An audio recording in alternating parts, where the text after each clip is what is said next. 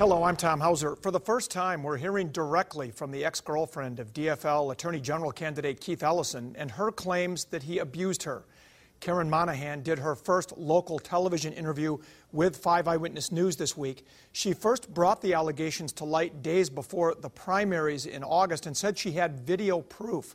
During our KSTP Attorney General debate last Sunday, Ellison again denied Monahan's claim of abuse and insisted there could be no video. Monahan told Eric Shalou what it would take for her to release the alleged video. If and when I decide to share that video, it will be in a time that works for me. This is my process. My number one responsibility is my own self-care and doing what I feel I can handle. The DFL party chairman was also asked this week about Monahan's accusations against Ellison. This week, for the first time publicly, Ken Martin said he doesn't believe her. I really had to grapple with coming out to share my story. I had to face my own fears. Karen Monahan began conducting local media interviews this week for the first time since she made her allegations against Keith Ellison in August. I know I did the right thing. I don't regret that. She doesn't waver from her story that she was the victim of domestic abuse by Keith Ellison, something he denies. DFL party chairman Ken Martin has walked a tightrope between supporting her and supporting the DFL candidate for Attorney General, including at this news conference on Wednesday. I support Karen bringing her allegations forward, and I support there being an investigation into those. That's how you change culture, not brushing them under the rug, not discounting them. But when pressed on whether he now believes Monahan's allegations, he said this. We took them seriously. We conducted an outside independent investigation, and that investigation showed that they could not substantiate her claim of domestic abuse. And so I do not believe her. I believe our investigation. The attorney for Karen Monahan told us he believes the DFL investigation was, quote, not objective, unbiased, or impartial. The latest Star Tribune NPR news poll shows Ellison trailing his Republican challenger Doug Wardlow 43 to 36%. The two sparred this week over a variety of issues. We'll dive more into those in political analysis a bit later in this program. Candidates across the state are engaging in their final debates and forums before Election Day. On Friday, 8th Congressional District candidates Joe Radinovich and Pete Stauber met to discuss the issues on Minnesota Public Radio.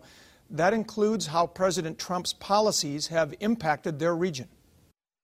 As I'm going around the district, that's what I'm hearing. The Tax Cut and Jobs Act have benefited so many manufacturing facilities and small businesses like the one my brothers and I own. And what I believe is that we ought to be investing in Americans and making sure that people growing up in communities like Crosby, Arrington, or Duluth, or in Cambridge have an opportunity to be successful in this country. And by giving away the money to the wealthiest income earners, we fail to do that. President Trump, you might recall, won the 8th District by a 15-point margin in 2016. Speaking of voting, Minnesotans continue to vote early in record numbers with just over a week until Election Day. The Secretary of State's office says as of Thursday, nearly 373,000 ballots had been requested and almost 250,000 had been accepted. That is a 145% increase from the last midterm election in 2014. Early voting ends the Monday before Election Day. Overseeing Minnesota's election process is just one of the jobs for the Secretary of State, and today we have both major party candidates running for that office in studio. DFL incumbent Steve Simon is seeking a second term in office. This year he's being challenged by Republican John Howe, a former state senator and mayor of Red Wing. And those two candidates join me in studio today. Thank you both for being here. Thanks for having us, Tom. Pleasure to be here. Let me start with the challenger. John Howe, is running the election the primary duty of the Secretary of State and the most important duty? Well, I think everybody sees you as a head election official, and you are, but there's so much more to the Secretary of State's office. You serve on the investment board, you serve on the executive board, and you oversee all the issues of the business licenses in the office. So it's a very, very important, and that's why I think my private sector experience will work very well in the Secretary of State's office. You do have many duties, as you know, having held the office now for a few years. How do you balance those two things? Well, every day is a different day, and this is somewhat seasonal. Obviously, we're in the middle of election season, and I think the signature responsibility of the office is elections. I think if you were outside of your studio here on University Avenue, most people would talk about that. And my mission when it comes to elections has been really clear. It's to make it as easy as possible for all eligible Minnesotans to vote, period. On the business side, I was a business attorney for 14 years. I visit all 87 counties every year, and I meet with a lot of business folks in chambers. And my mission there is to make it as easy as possible to start a business in Minnesota and to continue a business in Minnesota. That means cutting red tape and adding value to the business community. And of course, a big part of the Secretary of State's role is promoting voting, getting people to come out and vote. But after 2016, election security has become a huge issue. Let me start with you, Steve Simon. How important is that now, even more so than it was before 2016? It is tremendously important. Let me be really clear. The number one threat to the integrity of our election system in this country and in this state is the danger of some sort of cyber attack by someone trying to undermine our democracy. Now, I sat across a table from the Homeland Security Secretary, Kirstjen Nielsen, just a few months ago. Her words are that what happened to us in Minnesota was, quote, an attack, end quote, and we're treating it that way. So whether it's engaging with private consultants, whether it's the partnership we announced last week with Microsoft, where we're bringing them in to enhance and modernize our system, whether it's inviting Homeland Security in to do all the scans and testing, it is job number one right now, and we kept the bad guys out in 2016 despite being targeted. We kept them out, we passed the test, we just got to keep one step ahead of the bad guys all the time. John, how, from what you've observed, is the Secretary of State's office doing an adequate job? No. Not at all. And my opponent testified in a March hearing that we were never hacked by the Russians. We weren't even attempted to hack. And this is just another example of fear-mongering. It's what the Democrats are using with the health care about pre-existing conditions. I've been on the campaign trail with all the candidates. No one's talking about removing pre-existing health care conditions and from insurance. But it's just a fear-mongering thing. But I will say that cybersecurity is important. I think we're one of the few states that actually has a National Guard cybersecurity unit in our state. And we should utilize the National Guard along with MinNet, not just on the elections platform, but across all of our platforms in our state agencies to improve cybersecurity. But let me just point out that under the Help America Voting Act, the Election Assistance Commission authorized $6.6 million to increase our cybersecurity and improve our voting machines, and yet the current Secretary of State has failed to spend a dime of that. Well, is it fear-mongering? No, it's not fear-mongering. I don't think the Department of Homeland Security and the Trump administration is fear-mongering. This is across party lines. I'm a Democrat. She's a Republican. Everyone agrees. 100% consensus in the intelligence community. This is what happened. To say otherwise is just pure fiction. We were attacked. That is a fact, and now we have to deal with it, and we are. In terms of the National Guard, we are using them this election. I've been in contact with the Adjutant General, General Jensen. He's going to have at least one person in our office who's going to be helping us and monitoring. And in terms of the federal money, that was a great, horrible legislative failure. We got $6.6 million, it's true, from the federal government. It required the legislature in Minnesota to do a very easy thing. 2 sentences in any bill. It didn't matter what bill. Instead, that got fouled up at the end of the session in a fight with the governor. It was unnecessary, but we'll get that money next year. And more to the point, last year we got $7 million successfully to local governments to buy new elections equipment. But it was the governor who vetoed that money. It was his own party, and that tells you how ineffective the current Secretary of State is. Well, I think uniquely with this office, to talk about Democrats this or Republicans that, that's virtually disqualifying. The idea of this office is you put your party aside, as I have done. And when you get in that office, you take off your red shirt or your blue shirt, and I don't think it's very good for the office to start campaigning on what this party did or that party did or talking about Democrats this or Republicans that. That's not the office. The office is to be fair and neutral always. I believe that the office should be a nonpartisan. It shouldn't be used for partisan political advantage. And my opponent has used it on that. He didn't give the Trump administration any information. There's certain information, and he's also not releasing the ineligible challenged voter status. He'll give you all the eligible legal voter, but he will not give it. And it's even worse than that. He's been, but a court order has ordered him to release this information, and he lost on summary judgment. But the Attorney General, arguing on his behalf, says he has the discretion on who to give to. So talk about partisan politics. That's what we're looking at. Quick final issue, just 30 seconds on this. Do you see a day when voter ID will be required in Minnesota? I don't think we need to go there. We have our same-day registration process. The problem we have is we have 26,000 people at the start of the 2016 election that failed the verification process. That's where we really need to put our attention to. Here's our record for the last 3 elections. This is fact, not fiction, not conspiracies. 99.999% honesty rate in Minnesota. I trust our law enforcement. I trust our city clerks. I trust our county auditors. They're the ones doing the frontline electioneering. They're smart, they're honest, and they're effective. So that's no to voter ID from both of you. We'll be back in just a moment. Stay right where you are. Big changes are coming to Minnesota in the 2020 presidential election. We'll talk about that and the other main function of the Secretary of State's office, dealing with Minnesota businesses, after a break. Now, a lot of people might not realize this or have forgotten about it, but a couple of years ago, the Minnesota legislature passed a law that is going to change us essentially from a presidential caucus state to a primary state. So we're going to join most other states in doing it that way. But what a lot of people might not realize is that when you go to vote, you're going to have to declare for one party or the other to participate in their primary, and that information will be public. John, how is that a good idea? That's a terrible idea, and I think we have a history of having a secret ballot here in Minnesota.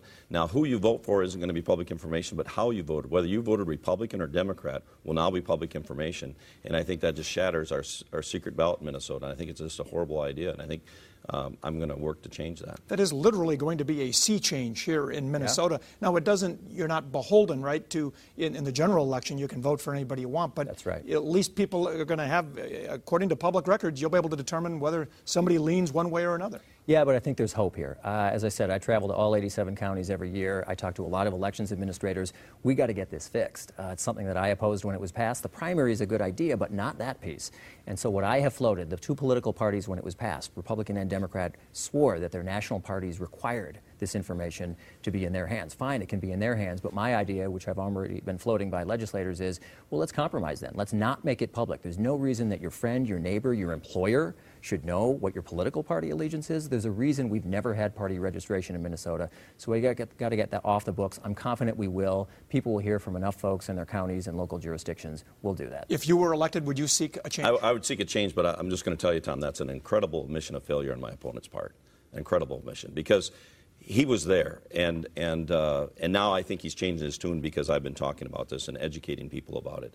But I can tell you that we need to change it.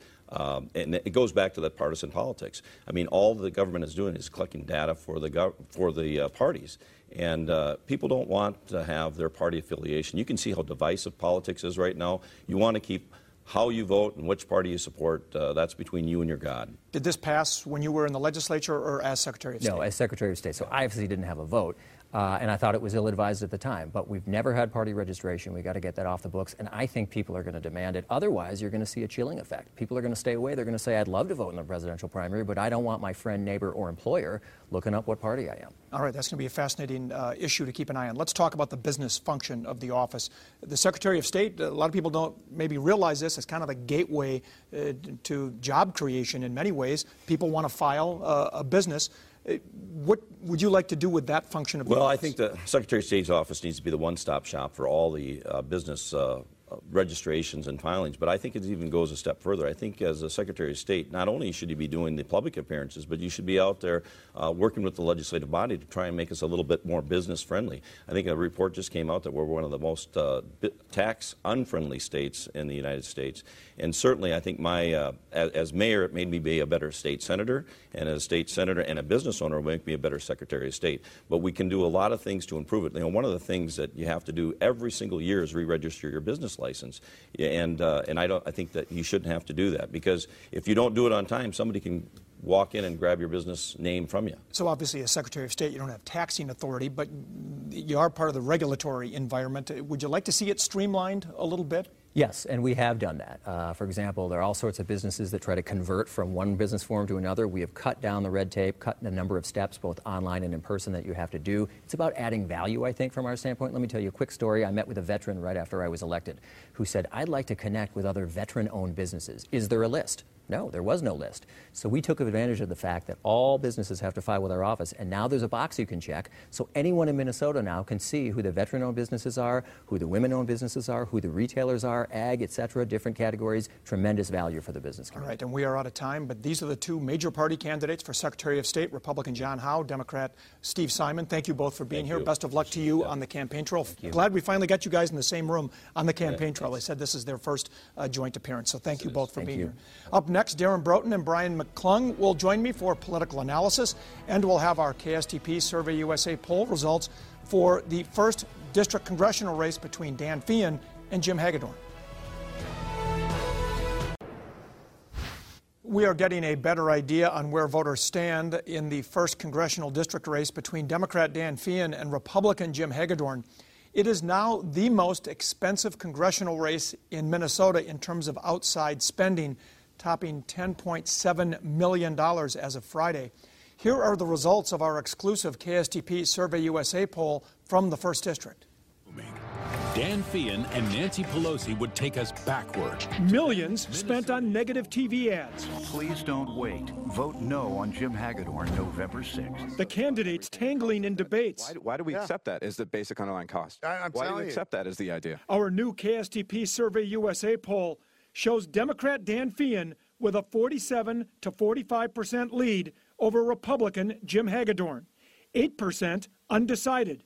The race is well within the poll's 4.4% margin of error. I think this is wide open. It's a toss-up. It could go either way. Turnout is really going to dictate it, and it's hard to predict turnout. And we see momentum, we see enthusiasm on the ground, but I don't take it for granted. With the race so close, both candidates say they'll stick to their messages. It's a competitive race, no doubt about that. There is a gender gap, with Feehan leading by 15 points among women. Hagedorn leads by 11 among men. If you think that things are better for Minnesotans after Obamacare, I mean, you really need to get around and talk. There's a reason health care dominates debates this year. It's the top issue, cited by 30% in the 1st District, followed by the presidency, jobs and the economy, taxes, and immigration. People, I think, will be voting with health care forefront in their mind on November 6th, and we've tried to lay it out that we aren't status quo isn't working for people right now. Half of them don't like Obamacare because it's crushed them, devastated them with premiums through the roof, with deductibles so high the insurance is worthless. The other half probably wants socialized medicine, to be honest with you. And thank you for what you're doing for our country. President Trump won the 1st District by double digits 2 years ago, which could help Hagedorn. However, our poll shows Feehan leads on the health care issue by a big margin, while Hagedorn leads by a wide margin on taxes. For those not happy with President Trump, Feehan has a big lead, while Hagedorn dominates the jobs and economy issues. And you can check out the full results of our KSTP Survey USA poll on the Vote 2018 page at KSTP.com. We also have a new truth test with an ad targeting the Democratic candidate Dan Feehan that you can check out on that page as well. And joining me now for political analysis, Brian McClung and Darren Broughton. Thank you both for being here. Let's quickly take a look at the outside spending numbers in these 4 congressional races. It is astounding how much money has been spent.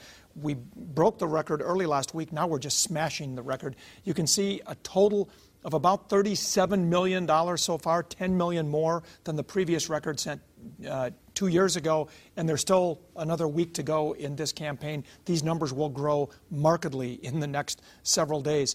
Brian, what do you make of that? I mean, it shows what we've been talking about for months, a lot of national attention on Minnesota. Well, and all of these races right now are within the margin of error. All of them could go either way, and it is remarkable that half of the congressional races in Minnesota are targeted and are on this list. There is no other state in the country where 50% of the congressional seats are up for grabs, and you're seeing this much national attention. So I think even in this final, 8 days or so, you're going to see more money come in. It's getting more and more expensive, though, especially for the outside groups. They are spending lots of money per gross ratings point to buy ads. It's becoming difficult for them to even place new ads at this point. You expect it to continue, I imagine. Oh, it's going to increase. I mean, Brian's right. I mean, having 4 competitive congressional seats, I don't know the last time, even after redistricting, we've had that many open seats. The first is actually the most fascinating, how high that total is. Part of that is when you get to southern Minnesota, you have to compete in not just the Twin Cities, Market, and Rochester, but also Mason City, La Crosse, and Sioux Falls. Now, until this week, the 3rd District race was the most expensive. Now it's been supplanted by the 1st District. But we did learn late this week that Dean Phillips is putting in $1.3 million of his own money in that race. He says to keep up with all the PAC money Eric Paulson's getting. What do you see going on here? Are they showing polls tightening? Yeah, they're showing, definitely, I think that shows polls tightening. And I think that some of the polls have had Dean Phillips with a slight lead, but I think that Republican enthusiasm is growing. I think Republican voters are getting more excited as we're getting closer to Election Day. So Dean Phillips saw that. Now he's putting in his own money, so it makes it harder for him to make the case about how he's independent, all of those things, when he puts over $1 million of his own money into that race. And speaking of endorsements and things, Donald Trump, the president, endorsed Eric Paulson, who has been going out of his way to separate himself from Donald Trump. And then, Darren, as you see, this tweet came out earlier this week. That help or hurt Paulson? Oh, that definitely hurts Paulson in that district right now. I think that's one of the reasons why you're seeing the spending going up in that district and why Phillips is putting more money into this race, too. I've also heard down in the 1st district, when Trump came to town to Rochester, was when Feehan started to move away from Hagedorn down there. So the Trump piece is affecting down there, too. Let's finish with the Attorney General's race, because we just got a minute left. A lot of mud being slung about in that race. Do you expect that to continue right up until the polls open? Well, yeah, last month you had a Star Tribune poll that had Keith Ellison up by 5 points. Now you have Doug Wardlow up by 7 points, a 12-point swing. And Keith Ellison's in a lot of trouble. I mean, he has very high name ID, so if somebody's not supporting Keith Ellison at this point, I don't think they're likely to break towards him. So I think Doug Wardlow is in a very good position in that race. But Ellison's campaign and the DFL party pointed out that Doug Wardlow had to return some money that came from a family that owned a for-profit college that was defrauding students. Are things like that going to help Keith Ellison try to even things up? It will. The other piece to recognize, too, even the last month, Wardlow's numbers aren't actually moving that much. Ellison's numbers are very fluid in the polling right now, so it's still anyone's race, but obviously it's going to be close on Election Day. All right, just over a week to go till Election Day. Darren and Brian, thanks for being here. Much more is on the line for the Minnesota Vikings this week than just a win. We'll explain that when we come back. When the Vikings take on the New Orleans Saints tonight, more than another win will be on the line. Saints punter Thomas Morstead and his foundation are teaming up with Vikings cornerback and kick returner Marcus Sherrills. They're raising money to give the best Christmas ever to families in need.